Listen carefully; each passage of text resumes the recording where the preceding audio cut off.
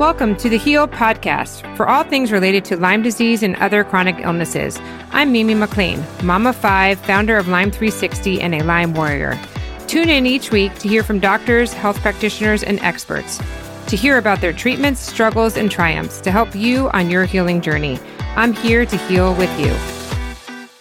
Welcome back to the Heal Podcast. This is Mimi, and today we have Dr. Rawls. Dr. Rawls was on earlier in the year, so I'm so excited to have him back again now.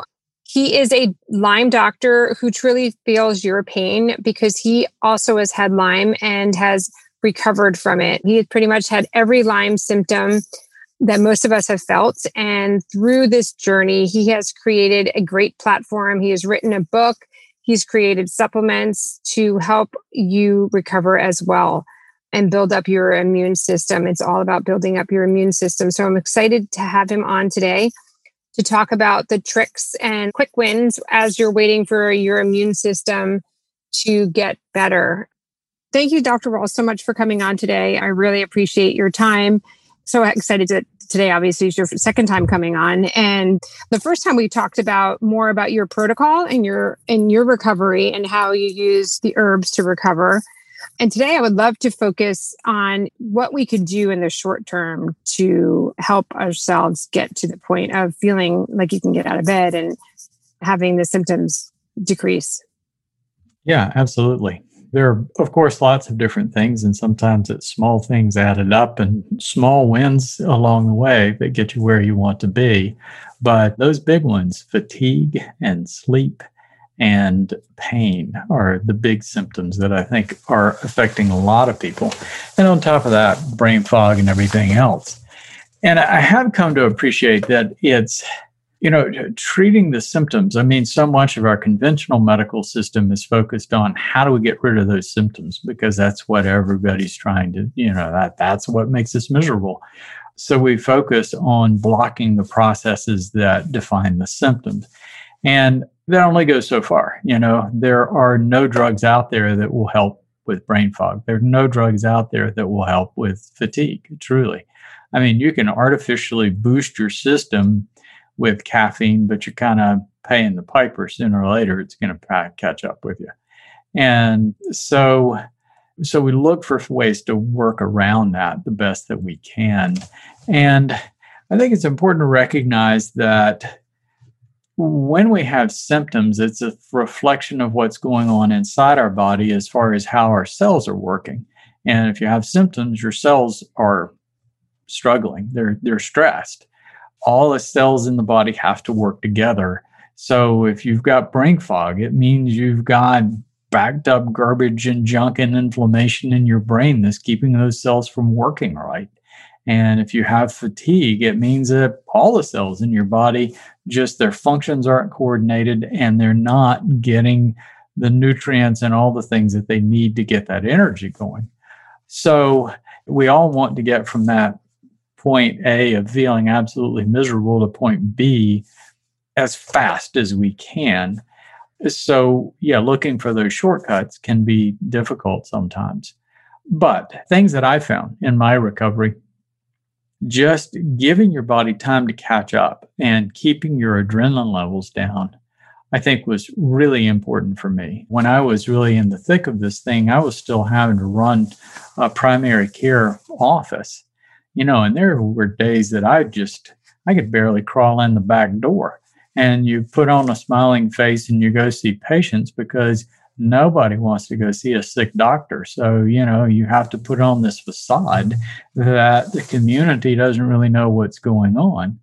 And so you hide it. And that's so true of so many Lyme patients. To function, we are trying to put on this view that we're not sick sometimes. Or we don't look sick and people don't understand how we feel. So the more things that you can control in your life reduces anxiety. So I think that was a big thing. I ultimately stopped practicing obstetrics and gynecology to get rid of the night call and started my own practice so that I could control my work hours and what I had to do in life as far as those day-to-day responsibilities. Of course, that required a pretty significant income reduction at a time in life where that wasn't ideal, but you work around it. So stress doesn't go away, but you still try to figure out as much as you can. But I can control my hours. So I allowed myself time at lunch that I would do a meditation, or if I felt good enough, I'd go for a walk. Just that time to neutralize those stress hormones and get ready for the afternoon. So I would try to buffer things in my life, making my world small. So I really cut out any kind of media or anything that didn't really affect me, my wellness, my recovery, which sometimes means, you have to let go of social interactions and that sort of thing. Right now, in this COVID time, one side of it is we don't have those connections, but the other side of it is you're recovering from a chronic illness. For a change, you get to kind of push all of that away and push a lot of those obligations away and just focus on you, which is really good. No, it's true. There's not much difference from COVID for people who've been battling, chronic Lyme. My life has been pretty similar during COVID as it was pre-COVID, right. As far as just not going out, right? Or just canceling plans or not having a social life. It's been the same pretty much for me. Yeah, but it almost feels like because everybody else has that same new normal that you don't have like the FOMO of feeling like you're missing out and you're bummed out that you're missing that big party because there is no big party that you're missing. Right. Yeah, there's some advantages to this particular point in time.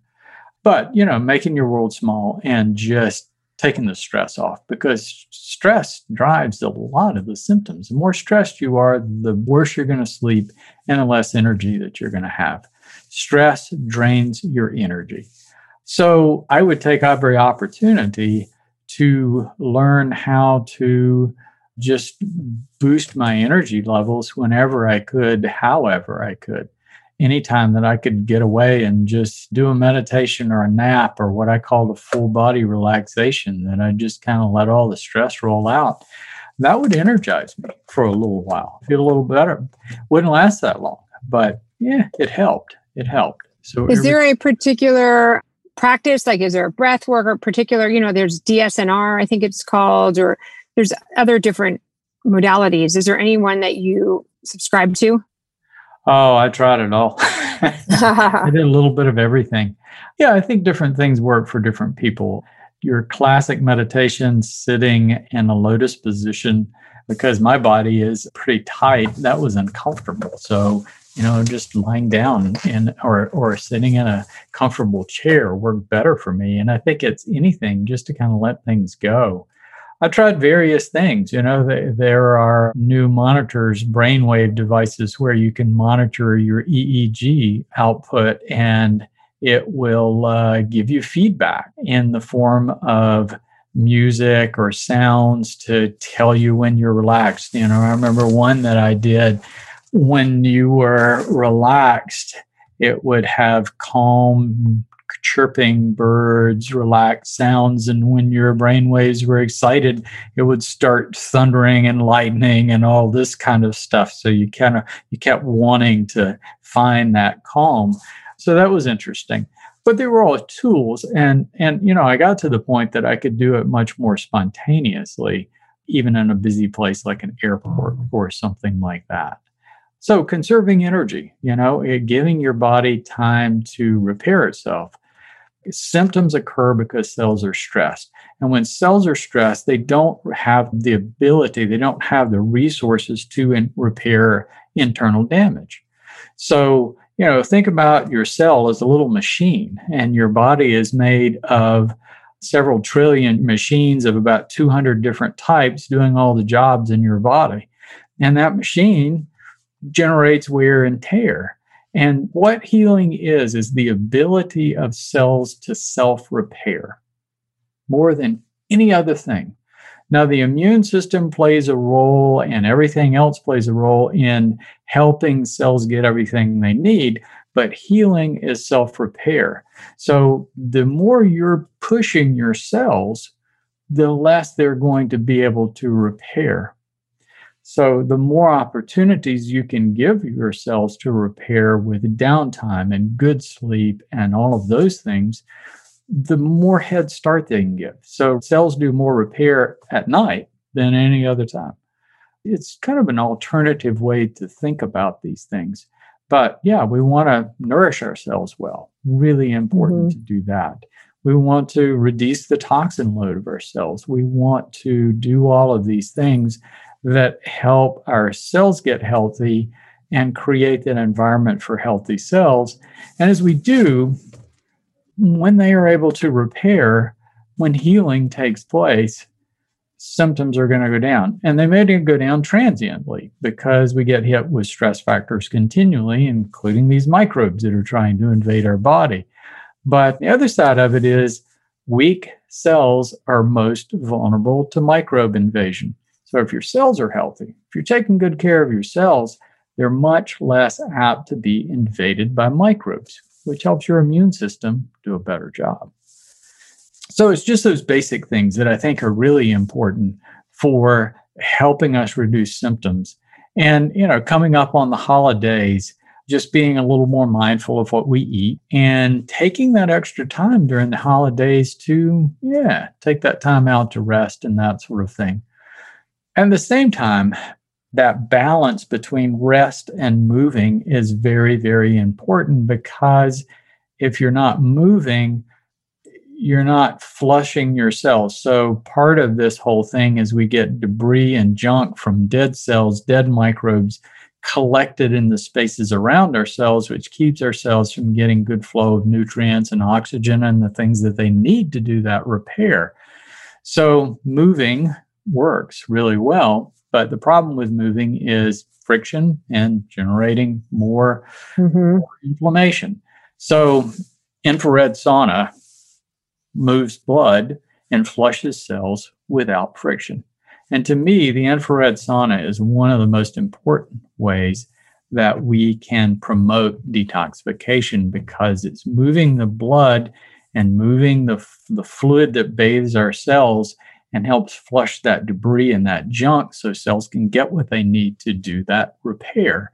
So up front, that's one of the first things I recommend is investing in an infrared sauna or trying to get access to an infrared sauna. That's one thing that can help you right up front. How often would you say? Every day or? Everything has a price, and the price of infrared sauna is sitting in a box sweating for 30 minutes when you can't really do anything else. It's not necessarily the most pleasant thing I've done in my life. And I tried to be productive by taking books in there and taking, and that sort of thing. And you just get all sweaty. It's just not pleasant.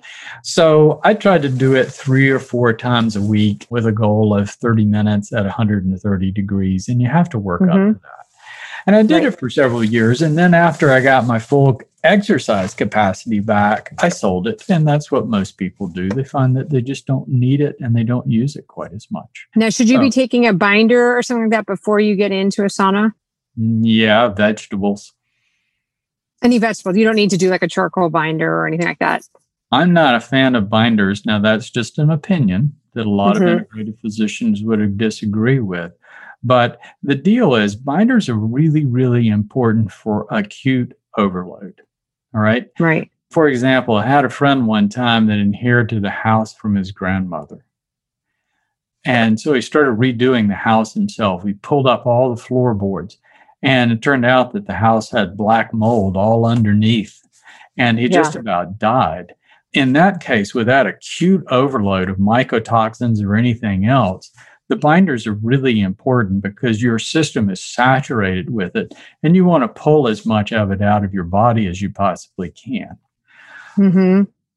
But when you look at most people that are just suffering chronically, and they may have mold somewhere in the house, or they may have some chronic exposure, it's pretty low levels, and it's more just that their immune system is already down, and now we're taking it down further. So the problem with binders is they pull a lot of good stuff out too. And I've talked to an awful lot of people that get constipated with binders like charcoal, cholestyramine, and bentonite clay. If you get constipated, you're not getting that stuff out of your body.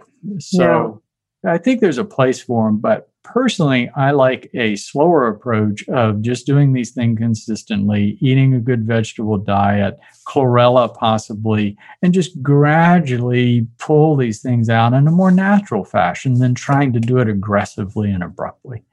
Right, right. So, it's interesting. The last, even though I've been in this process now for 5.5 years, I think you can only hear so much at some point, and then you're able to hear more or kind of take it all in and process it. And my revelation in the past 4 months, which is like, I don't know why it took me so long to realize this, but like my aha moment was it comes down to water, like drinking water.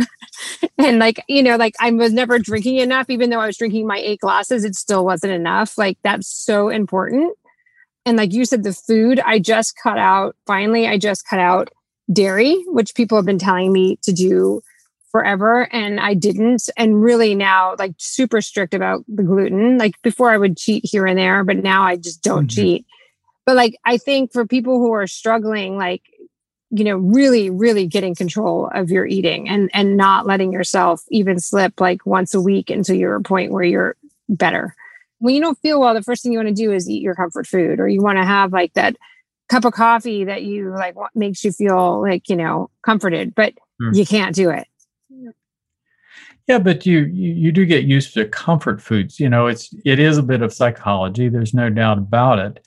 Now, my comfort food, an example of a comfort food that I would go to, like I wanted something that, especially, and it varies in the different seasons, but I want something that just feels good, that I know I'm nourishing my cells. Steamed vegetables with a little bit of curry and maybe some coconut milk just to add some flavor on top of rice, and spices and seasonings, and often not even meat. And that's very comforting to me. So most people should be like, at this point, gluten-free, dairy-free. I think you get used to it. But you mentioned water. There's 4 things that cells need. They need water, pure water. They need oxygen. They need specific nutrients that's not loaded with carbohydrates and fat. And they need to have the flow to carry any metabolic waste away. That's what keeps the cell healthy. So when we talk about water, if you're just drinking a lot of water and your body is already, your vascular system is full of water, you just pee it out.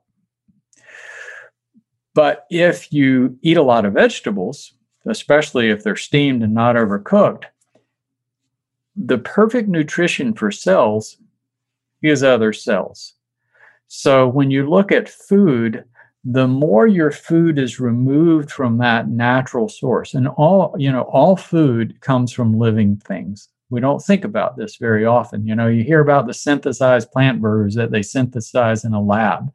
They're still using soybeans or pea protein or something to make that. All food comes from living things. So the closer that food is to the natural source, the living cells. So living cells have all the nutrients that other living cells need. So broccoli or a piece of salmon, those things have living cells. They're also full of water. That stick of broccoli is 70% water. But instead of it just draining through your system, unless you cook it to death, when you eat that water is slowly released in your system as you digest it. So you get a lot of water from a high vegetable diet. The other thing about water is using alkalized water. I found that was a shortcut that I did that made a huge difference in how I felt, that really, really, noticeable difference within a week. Wow. So when we talk about inflammation is an overzealous response of the immune system to clear up debris and microbes and free radicals. And the immune system cells use acid and potent free radicals to kill microbes and break down debris. So those are, acid is electron deficient water. Free radicals are electron deficient molecules, and they break down things by pulling electrons off of other things. So looking at it from that point of view, inflammation from an electrochemical point of view is an electron deficient state. So when we drink alkalized water of a pH of 9 or 10, basically what we're doing is contributing electrons to an electron deficient state in our body that we're inflamed. And I could really tell a difference right up front. So now I get it in big jugs, and you can go to Whole Foods or other health food stores and they have a tap, and you just get water that's a pH of 9 or 10. That's one thing that I noticed a difference in immediately. That's a little shortcut you can take. That's good. To reduce symptoms. Do you also take like superfoods, the powder at all? I've tried various kinds of things, and I can't say that I truly enjoy them. Yeah. So I never just developed a habit of doing it. I try to eat the real vegetables, because the other thing about those powders, we do the powdered supplements and everything else to get as much phytochemistry as we can. But I think the water factor, I call it biological water. If you're getting water from inside cells in your natural food, then that's hydrating the digestive process. Think about it. You go in for a burger and fries. That stuff doesn't have any water in it. The bread is dry. The meat has fat, but it doesn't have much water. You might get a little water from the lettuce and tomato, the little bit that they put on there. And the French fries have had all the water boiled out of them when they cook them. So you're eating that, and basically, so you've got this lump of dehydrated food that's sitting in your stomach, and your stomach needs liquid. So we get really thirsty when we eat that, right? So what do? Well, we pour in a 20-ounce cup of ice cold sugar-filled Coke or whatever. And that ice stops the digestive process cold. So it's no wonder that so many people have so many digestive problems from eating fast food. Do you ever put minerals in your water? Yes. A lot of the alkalized waters do have minerals, but there are mineral drops. There's a company called Trace Minerals. It comes in a little blue bottle, and I add some minerals in there too. Whether it's even previously alkalized or that helps alkalize regular water, but it makes things taste good. I do have a habit of using my little mineral drops. I think they're really good. I've listened to a couple different people have told me that over the past couple months. And I'm like, okay, that's something I need to just start doing every day. Yeah. And I had not done that before. So that's another thing. And then the other thing that kind of keeps coming up is food enzymes. Or digestive enzymes. Do you recommend that in general for people, or is that just more specific to different people? All of our natural foods, if you're eating food close to its natural origins, the food has enzymes in it. We get a lot of enzymes from food. If you leave a pear on the counter, it will break down over time. And it's because of the enzymes in the food that are naturally being released and breaking it down. A lot of meats have enzymes. So you do get a lot of enzymes in the food itself. But adding enzymes, there's nothing wrong with that. And when I'm healthy and I feel good, I tend to forget. It's one of those things like, okay, I got to stop and go get my enzymes. But I try to do it as consistently as I can. And when I was having digestive dysfunction, I just made myself do it. I think it really is valuable. And I just kept them in the kitchen, and I would just, take them. Right. Okay. And is there any other supplements that you have? I know that you have other supplements on your website, in addition to the herbs that address the different symptoms or address other things. Do you mind just kind of highlighting some of those? Yeah. The big one as far as symptomatic things is CBD.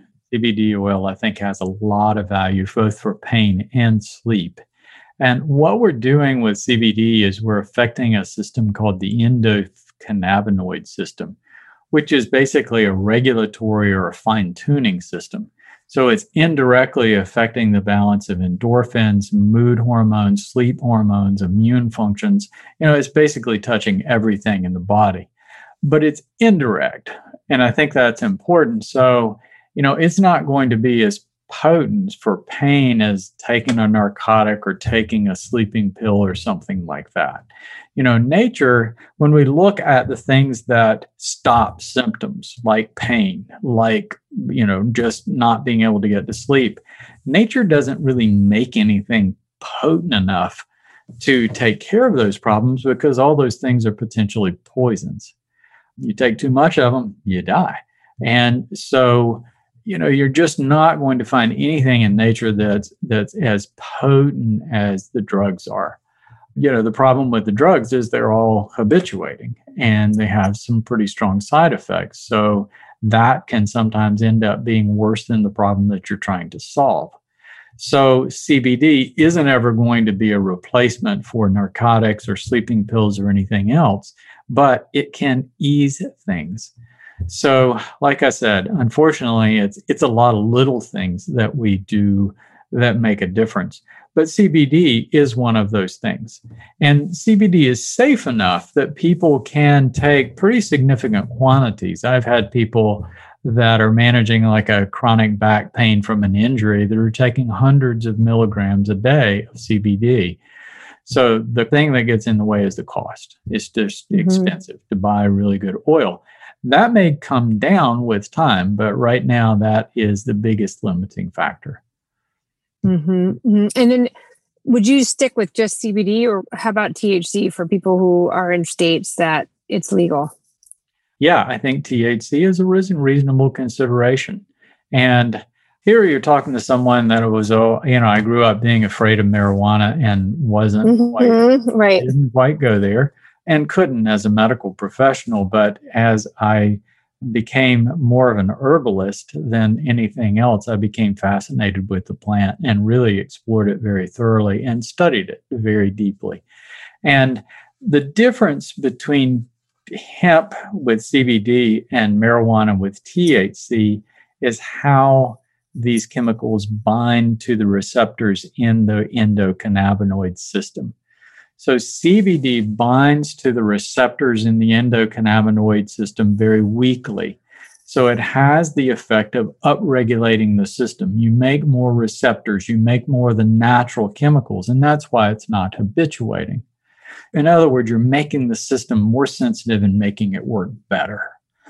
THC binds to those same receptors, but it binds to the receptors very, very tightly. So what you get is an exaggerated response. You get lots of pain relief and mood relief, and to the point that you get high. The downside of that is it downregulates the system. You make fewer receptors and fewer of the natural internal chemicals, so you become dependent on the THC. But you can do a dance where you can keep it safe. And what I encourage people to do is use the CBD on a regular basis as they need it, even every day if they need it. But then use the THC in more to solve a problem, like a bad night that you just know you're not going to sleep, or a bad episode of pain, or that sort of thing. Yeah. Have you heard that the THC causes your immune system to suppress? I was talking to a friend who has a cancer company, and he was coming up with this new cancer drug, and he was doing research, and he's had this amazing results. And then he found that 20% of the patients weren't getting the results, and they couldn't figure out why. And they figured out the 20% of the people that were taking his cancer drug were actually on THC. And he said it's because when you're on THC, your immune system gets so suppressed and so low, it wasn't even able to react to his cancer medication. After I heard that, I was like, well, I'm not taking that anymore, because I don't need my immune system more suppressed than it is right now, especially with COVID. Well, I think the key is using CBD predominantly. Like I said, it's affecting everything in the body. And if you're upregulating the system with CBD, then you're going to enhance the immune system. And that's what CBD does. And there's very good evidence of that. If you downregulate the system, then you're going to do the opposite. And that's what THC does. And it's going to affect everything, including the immune system. But I think if you're using THC more intermittently, then you can get away with it. And I even use CBD intermittently now. I mean, like if I've done a big workout, or I know I'm going to do a big workout, or travel or something like that, where I know I'm going to be stressed, I tend to, I use the CBD pretty consistently, but I don't use it on an everyday basis. Because I think even with CBD, if you use it long enough, your body seems to develop tolerance to most anything. But of the two, CBD is really safe. That's the best. Okay. Any other supplements that you suggest? Oh, there are just so from many. your website? Again, the supplements are not going to be as strong as any drug, but can help ease stress. I mean, I use a combination of ashwagandha, which is wonderful for balancing central hormones pathways, with L-theanine, which has the effect of modulating or balancing exciting neurotransmitters in the brain. So one thing you can do is have things that act like GABA, a calming neurotransmitter, but the other side is L-theanine blocks glutamic acid, so you're kind of bringing the exciting side down. And then I typically complement that with a couple of other herbs that are calming, a magnolia species, a philodendron species, and it's pretty neutral. So ashwagandha is slightly stimulating, the others are slightly sedating. So what I get from that is neutral, that people can take it all day, they don't get sleepy, they don't get sedated. And quite frankly, that combination, in my opinion, works about as well as CBD for a lot of things. But you can use the two together. And certainly there are various different herbs for just promoting calm, like passion flower, lemon balm, a whole list of others. But none of them are going to be as strong as the drugs. But hey, you use a little bit here and there. And I think that's a really good thing that can make a huge difference in your life. Things to reduce inflammation. What other suggestions for inflammation? All herbs have antioxidant properties, all right? So that's one way you can reduce inflammation. Inflammation is an electron deficient state. So antioxidants contribute electrons. Alkalized water contributes electrons, so they help neutralize. But you can also affect the messaging pathways that promote or reduce inflammation. And here we're talking about prostaglandins. So prostaglandins are chemical messengers in the body. And so they're prostaglandins that promote inflammation because we have to have that inflammatory response to survive. And they're prostaglandins that reduce inflammation. So your classic ibuprofen blocks one of the pathways to form inflammatory prostaglandins called COX-2. It's an enzyme. So we're artificially blocking COX-2. Turmeric blocks formation of COX-2. So it doesn't block the COX-2 directly, but it blocks the formation of it. So it doesn't work as rapidly as ibuprofen, but if you're taking turmeric every day, you're reducing formation of that enzyme. The advantage of that is ibuprofen also blocks something called COX-1, which we need to protect our heart and protect our stomach from acid. So that's why ibuprofen is associated with stomach ulcers and cardiac problems and other issues. Turmeric doesn't block COX-1. And turmeric actually helps healing of stomach ulcers and is good for the heart. So taking turmeric, and you can take a lot of it. In India, they take at least 1,000 milligrams of turmeric every single day of their lives in the food that they eat. So turmeric is really nice.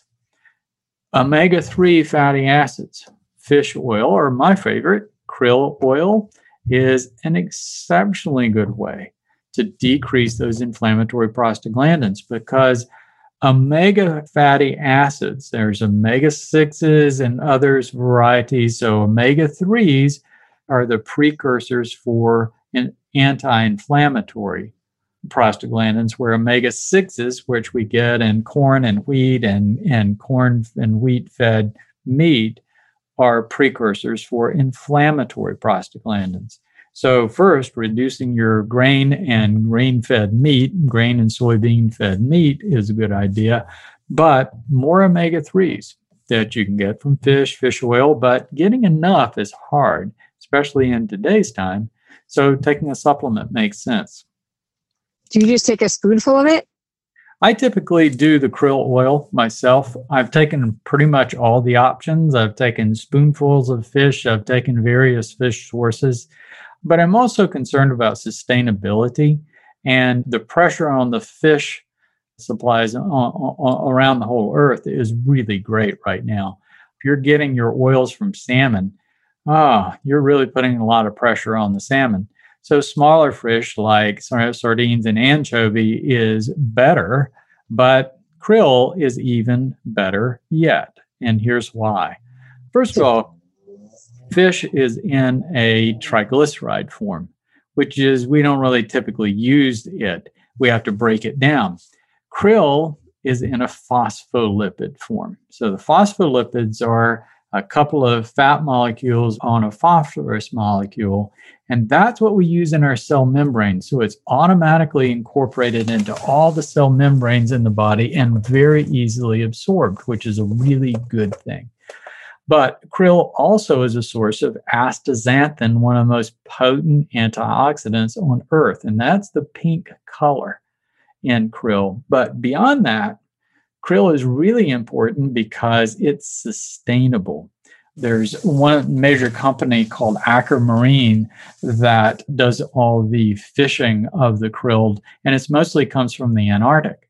And they have environmental spotters on their boats, and they've done calculations that at maximum production, they're going to impact about 1% of the krill population in the Antarctic, and they're not going to have an effect on the ecosystem, which is really important. That's good.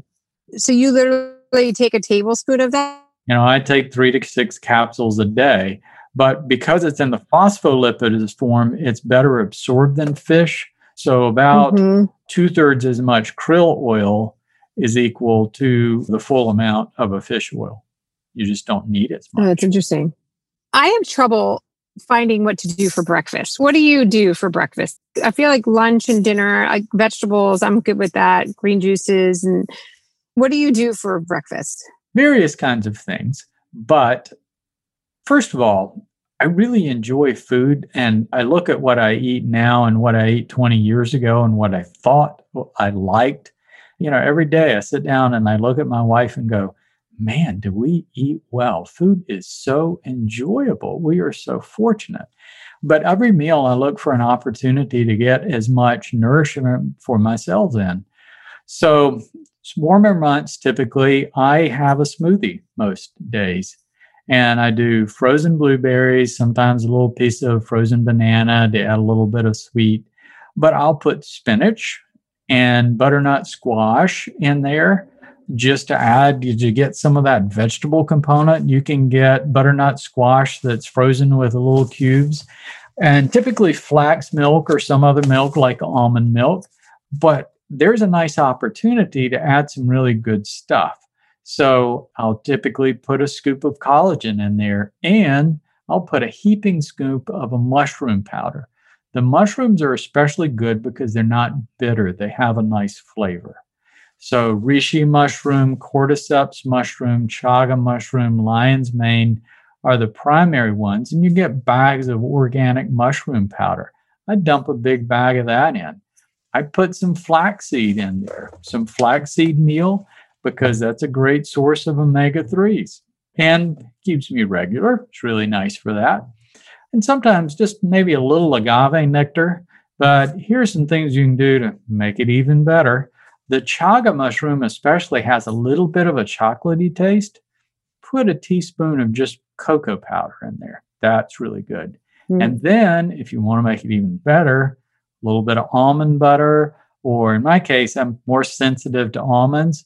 You can put some tahini, which is just ground sesame seeds in there, which are really good for omega-3s also. Mix all that together. That's a pretty good way to start your day. Other things, just for variety, I'm always looking for those ways to get vegetables in my meals. So sometimes eggs. I'll do an egg, but instead of bacon and toast, I will saute with that salad greens with some pesto and sometimes some chunks of sweet potato, especially if I've got leftover sweet potato, maybe some slices of tomato, fresh tomato in there, and throw a little bit of Parmesan cheese on there. That's a nice breakfast. It is really good. You do have dairy. You let yourself have dairy. It's a matter of what you can eat and can't eat. And I think that everybody has to go through that we are all different. And I had pretty severe leaky gut. 75% of the foods that I was eating, I was sensitive to. And dairy started causing me gas. So I became lactose intolerant. And so I switched to soy milk. And within 6 months, I was badly sensitive to soy. So then it was almond milk and then coconut milk. And I would become sensitive to each one of them. Now I can go back and I can have some of those things occasionally. But if I do them every day, I'm in trouble. I have found that the thing, though, that I can do consistently is lactose-free milk. And I try to stay away from processed food products, but there's a new way to get milk that they're filtering out the lactose and all the carbohydrates. So it's got about 50% less carbohydrate in it. And I use that along with flax milk. So flax milk doesn't taste quite as good. So I'll put like half flax and some of that filtered milk in there that doesn't have the lactose. And I tolerate that very well. But sometimes to mix it up, sometimes I will do almond milk or some other milks too. Well, this has been amazing. I really appreciate it. I definitely got some tips, and I know others will enjoy this as well. Is there anything else that we haven't covered that you think we should be covering or we forgot? Well, I think we've covered a lot of little things. It is, those symptoms really do get you. I mean, there's no doubt about it. And one thing that I would say that I think is very important, at one point, I remember being at a point where I felt totally helpless and I was afraid. And I was reaching out to others for help. And none of those people, physicians, healthcare providers, I mean, they cared, but it wasn't really their problem, and I was going to take a lot of their time, and there's not the empathy there that you'd really love to have. And being just afraid and anxious made the symptoms much worse. And I reached the point that I said, okay, this is my life, and maybe I'm not going to be around that long, and maybe I am going to have these symptoms, but I'm going to go out there and I'm going to try to figure it out. And I'm going to do what I can to contribute to the world the best that I can with what I've got. And I'm going to help other people understand this situation. And I'm going to do the best that I can, because I always relate it to, somebody like Stephen Hawking. If you remember, he was an astrophysicist that had ALS that was totally paralyzed. I mean, he had one muscle in his cheek that would work that allowed him to affect a computer. And this guy lived to be into his mid-70s with this problem for 40 years. And I just think about the amount of misery this guy experienced and the inconvenience of his life. But he found purpose in his life, and the purpose became more significant than the symptoms. And that was a point of inspiration to say, all right, I've got this. This is my life. How can I move beyond this to help others, to make the world a better place, to be significant, to have purpose? And when I started doing that, the symptoms became less significant. They were a nuisance, not this giant mountain that was dragging me down. And not to say that it made the symptoms any more pleasant or that I didn't want to do everything I could to get rid of them. But in the same respect, moving beyond the symptoms toward finding purpose in life and just accepting that they're there, but doing everything at the same time you can to move beyond them, that was huge. That was huge. That took away the fear. That took away the anxiety. And once you move past the fear and the anxiety, you will find ways to move past the symptoms too. And I think that's significant. No, I'm glad you brought that up. This mental component of it is very hard. And I just, going through this and having be like, one day you're totally fine, and then within 2 hours you could be in bed crying because you're in so much pain. Like, just the fluctuation of this disease is just so hard to comprehend, and it really makes you give up hope sometimes, to be honest with you. Like, you think you're going to get there, and then you're like, wait, I thought I was better, and now I'm back to square one, and you're just like, how do we get out of this? And you think it's going to end, but then it doesn't. And you don't, it's like just a mystery. The whole thing is just a mystery. Boy, it is a journey of persistence and patience. There's no doubt about it. And everybody's pathway is a little bit different. But I do think laying that foundation of just, fixing in your mind, how can I restore the health of my cells in my body, which is more than just killing the microbes, Weak cells are vulnerable to invasion with microbes. If your cells are stressed, it's hard to fight them off. So you have to move beyond just that idea of I've got to kill the microbe. You have to help your body resist the microbes. And that is the way out of this thing. No, it's so true. Thank you so much. I really appreciate it. Every time I talk to you, I learn something new, and I really appreciate everything that you're doing for the Lyme community. So thank you. Absolutely, Mimi. And thank you for giving me the opportunity to talk to people.